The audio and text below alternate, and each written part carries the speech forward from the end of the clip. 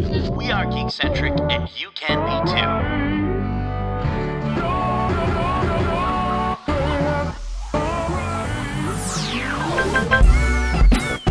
Love ya.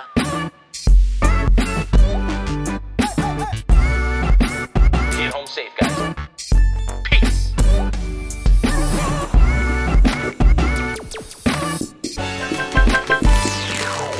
Hello, and welcome to this magical episode of the Geek-Centric Podcast. I'm Kev, and for today's episode, we ask that you keep your hands, arms, and legs inside the vehicle at all times, as we give our spoiler-free thoughts on an exclusive Disney Plus series set to premiere on the streaming service on July 21st. From executive producer Dwayne Johnson, the show is a look at famous Disney attractions you know and the true stories you don't. Of course, I'm talking about Behind the Attraction.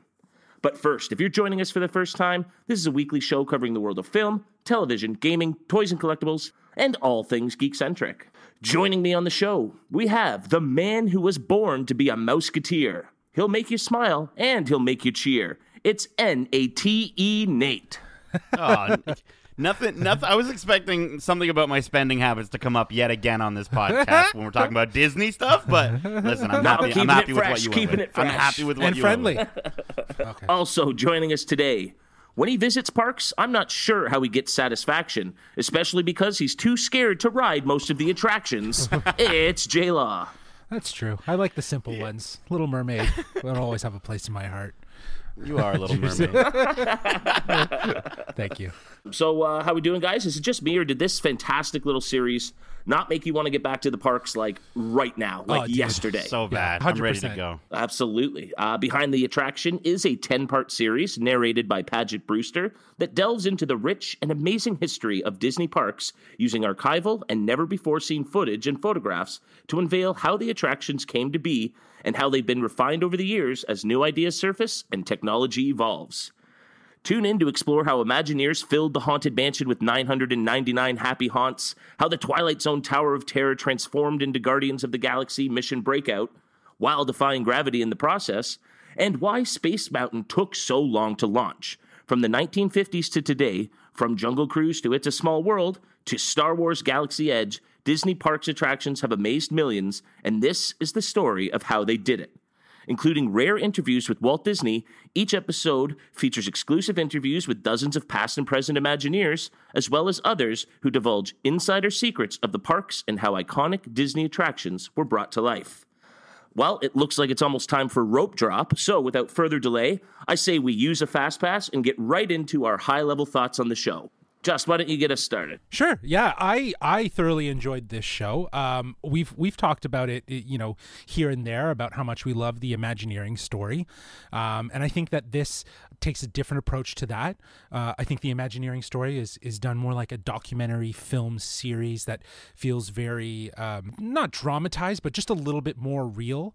Behind the Attraction feels different from that because it has a lot of humor. The narration felt so familiar to, I think we all kind of may have mentioned this, but the Toys That Made Us. It has that quirky, fun vibe, and it's a really great approach, especially when you're talking about these attractions, right, and these rides and their history. Yeah, shout out to Paget Brewster, the narrator, who honestly never came off as like grating or annoying. I always enjoyed every time I heard her, at least I did.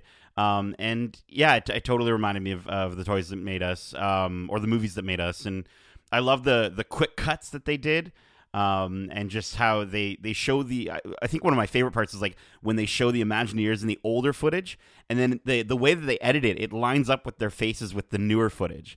So you just really get to see how both the people that created the attractions and the attractions themselves grew throughout all these years. It's really, really cool. And I think that's what helps separate this from the Imagineering 100%. Story is that instead of one linear sort of timeline about the development of the park from start to where we are today, this one sort of jumps all over the map. Yes. And looks at specific elements of ride development and attraction development and how the parks grew in each different episode and how different rides influenced later rides. But yeah, it definitely jumps all over the map. And like we said, just has a lot of fun. Yeah, there'll be somebody who says something I couldn't wait to get on Space Mountain, and then they'll use that as a recurring joke throughout the episode. Or like I think there's one with Star Tours where it's like it's not a screen, it's a window, and then they would kind of Paget Brewster would be like, well, just remember, and then it would cut back to the person and be like, it's a window. Yeah, exactly. So, they even did it with it's a roller coaster. It's not a roller coaster. Yeah, it's not a roller coaster. You can't call it a roller coaster. You can't call it a roller coaster. Yeah, for Space Mountain. I loved the comedy throughout the series in every episode.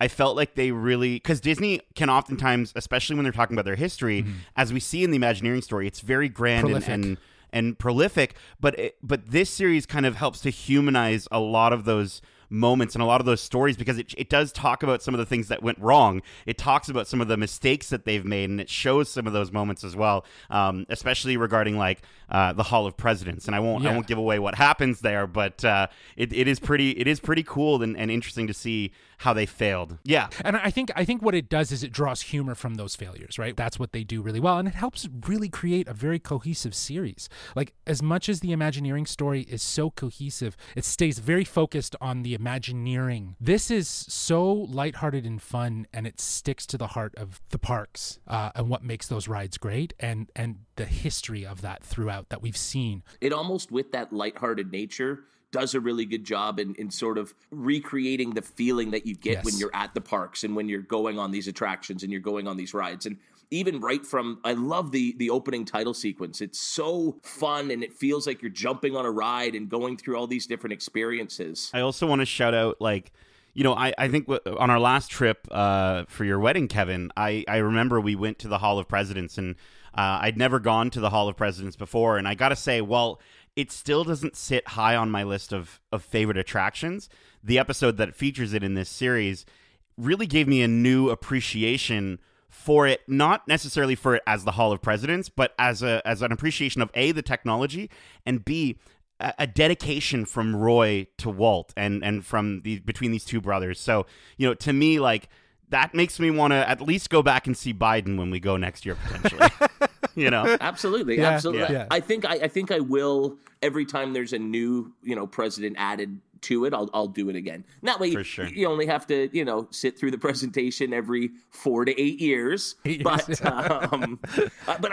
I mean, there were a few episodes when, as I was looking at the list, I went, oh, that one doesn't jump off the page at me. Right. But every episode had its moments. There's an episode dedicated to trains and monorails that was fantastic. Yeah. And I think the other thing that I really enjoyed about the series was, going into it, you might see an attraction where maybe you're not as interested in it, but maybe you are interested in maybe what it became. And I think the show has a really good through line throughout pretty much almost every episode, where it does show how the technology was used and is used today. And I think that's so cool that we can get something, and it's so cool that we can get something like Millennium Falcon Smuggler's Run from Star Tours, like the exact same technology, but then enhanced, obviously, for today. Exactly. And I think we as fans who have gone have seen that. We know that that's where that evolution has come from.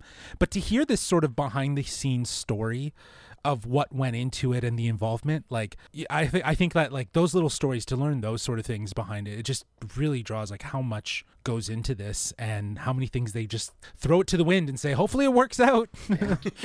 But it's just amazing how they're constantly learning from their mistakes and from their achievements. And not to give too much away about the Star Wars episode, but with Smuggler's Run, you can really see that the advancements and the struggles they had with the Abraham Lincoln animatronic led to Hondo on Smuggler's Run, which is one of the best we've ever seen. And just with Space Mountain, and one of their biggest concerns was how are they going to get enough people throughout the day onto this ride, and they had to come up with solutions for that. And then you see that applied to Smuggler's Run and the way they develop that ride system. It's just amazing how they keep learning from different parts of the park and applying it as they move forward. Now, again, this is a trickier show than we're kind of used to, just because there isn't really a narrative that we can break down. And so I don't want to beleaguer things too much. Was there anything on the show that didn't quite work for you? Yeah, I mean, Justin, you had mentioned how the trains, planes, and automobiles. What episode was that? Train, trams, and monorails or something. That episode, how you guys really enjoyed it. I really enjoyed it too. I was surprised by how much I enjoyed it. Even though it was I guess it's the last episode in the series. The only thing that kind of bothered me, and I have really mixed feelings on this because, I think it can be watched in any order, and I think It does. It doesn't, but the thing is, it doesn't have any sort of progression, which in one way that mirrors guests in an experience at the park where you choose what attraction you want to experience in any order. But unlike the experience at the parks, usually they end with like a big fireworks show. And Right. I was kind of hoping for the final episode in the season to provide that sense of sort of grand scale final act, or just something that culminates maybe all of this stuff together into one final episode, and we didn't really get that. It just kind of ended. Yeah, no, I get you. You are the kind of person that looks through this for the story in everything, right? And I see what you mean by them not having like a through point narrative. But I think that's what's so great about this, is that it is crafted in a way that you can enjoy your own attraction, or you can watch the rides that you really, really connected with and have some really great memories with, and watch that history. And I think that's what's actually really great about it, is that there's not a through point. It is individual snackable episodes that can be enjoyed in themselves, but they do form a continuity of a history, like of a really fun history show. I definitely agree, though I will say it does lack the cohesion of the Imagineering story in that and I think it coming out so close to that, it's only about a year apart. Some elements did feel like, we've kind of gone over this before. I already know this story or this part of the story. So that was the one thing for me that was lacking, was anytime they were sort of just retelling an element from that Imagineering story that we'd already sort of gotten. Yeah. I have nothing really bad to say about the show. I mean, that's great. I mean, this is done by Seven Bucks Production, which is The Rock's production company, right? Dwayne Johnson's production company. The first time I saw that, as I was watching the first episode, I thought, that's interesting. Yeah. And obviously it makes sense when you sort of get into one episode in particular. For sure. And I think that makes it definitely works for that. But it's just, I'm wondering if, what would this series...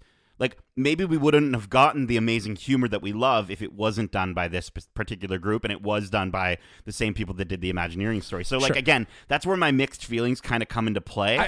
But I would have liked sort of just I would have liked watching the last episode and just sort of felt like that.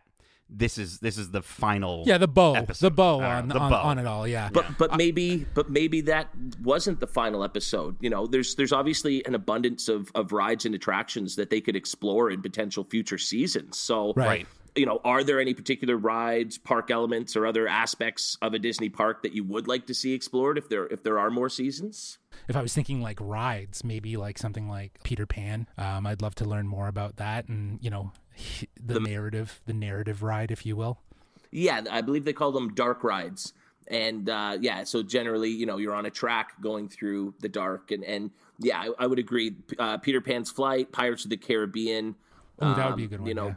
I would love to see more on those. I'm a kid of the 90s, and so I think it would be really cool to see some of the shows and behind the scenes of them. So, like, It's Tough to Be a Bug or Muppet Vision 3D. It was such a fun experience for me when I was a kid. And so to see for a lot of people, it's like, and for a lot of people, like, those are just the things you do to get out of the heat or the rain. But I've always really enjoyed them, and I think it would be cool to see the behind the scenes, see the actors who portrayed those moments, see maybe the behind the scenes of the recording of those moments. Oh, that's such a great and then you could bring that towards the modern live shows like Monsters Inc. Laugh Floor and Turtle Talk with Crush, right? To see how those actually work, and to see how their shows have sort of evolved from this sort of set, everything happens the same way every single time pre-recorded, to now a more live interactive experience. And I think that would be a really fun episode if they want to do that. That could really easily fit the mold of how they do it. You would start with, the Country Bear Jamboree that you mentioned there, Just. Totally. And which they haven't in either series now really explored, and it's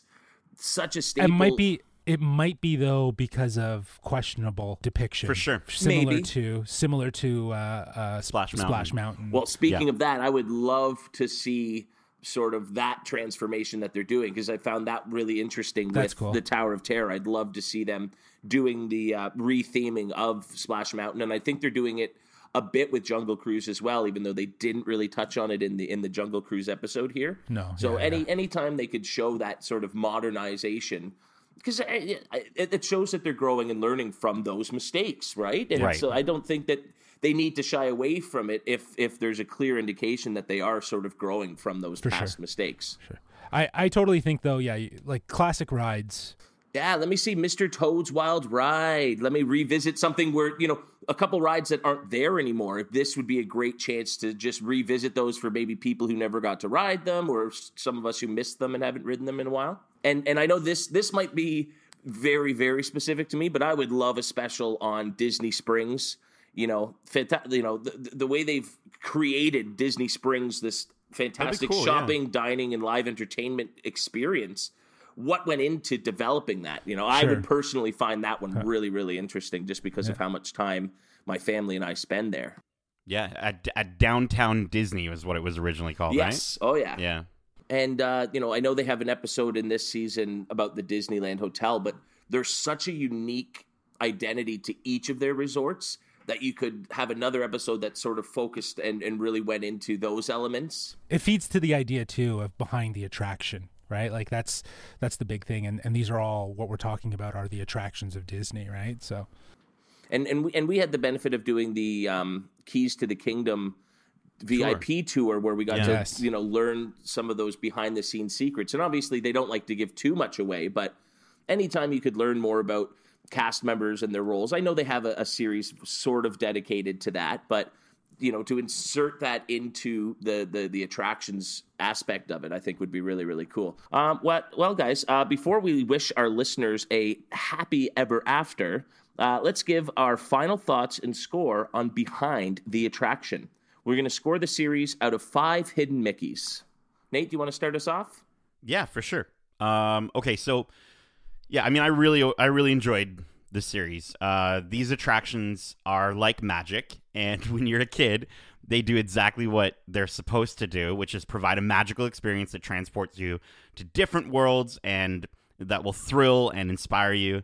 And they still do that to you as an adult, but when you're a kid, you don't consider the human beings that brought all the magic to life. And this series, while it focuses on the attractions that came before and how they inspired the ones we have today, it also does such a great job at introducing and celebrating the people who've made Walt and Roy's visions for people to enjoy throughout literally generations of people. I really enjoyed the show for how light it was, how fun and how fun it was. And it's honestly just such an easy and lovely watch. Again, I do wish that there was some sort of a pop at the end, some sort of just something to kind of really wrap everything together as a way to say this is the final episode. But I also do appreciate that you can kind of watch it in any order or omit complete episodes. And it's a great primer for anyone taking a trip to the parks or even something to watch before you watch the Jungle Cruise. So for my final score, I'm going to rate this entire series a solid 4 out of 5 hidden Mickeys. It was a lot of fun, and I really hope they do a season 2 because I'd like to see them explore some of the things we talked about. Awesome. Justin, final thoughts?